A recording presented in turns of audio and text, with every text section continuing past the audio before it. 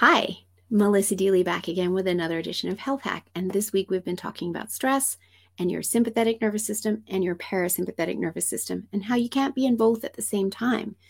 So, how do you turn on your parasympathetic nervous system in order to be able to digest your meals and get good sleep, your rest and digest state? Well, there's a super quick tip that you can do anytime, anywhere, because it's free and you have it with you all your time. And it's using your breath. I call it 5-5-7 breathing. You inhale for a count of 5, you hold for a count of 5, and you exhale for a count of 7. And if you do 10 cycles of that, your brain will go, I thought I was stressed out, but I'm breathing like a safe person. I must be safe, and it will turn on your parasympathetic nervous system.